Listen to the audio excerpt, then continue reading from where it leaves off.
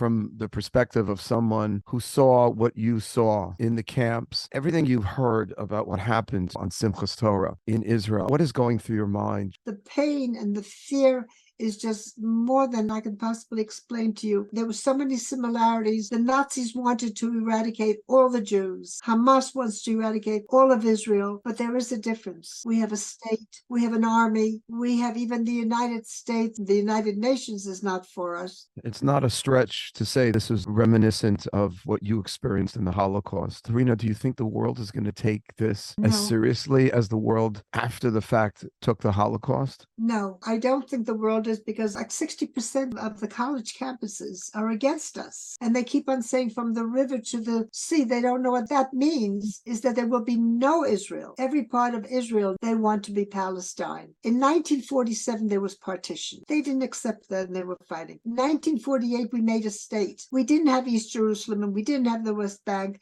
and we didn't have the Golan Heights, and they still wanted to wipe us out. They started the Six-Day War, and we had all these people from Syria and Lebanon and Jordan and Egypt all fighting. We have more arms now. We are better prepared. But God was with us at that time, and we need to pray and hope that God will help us this time.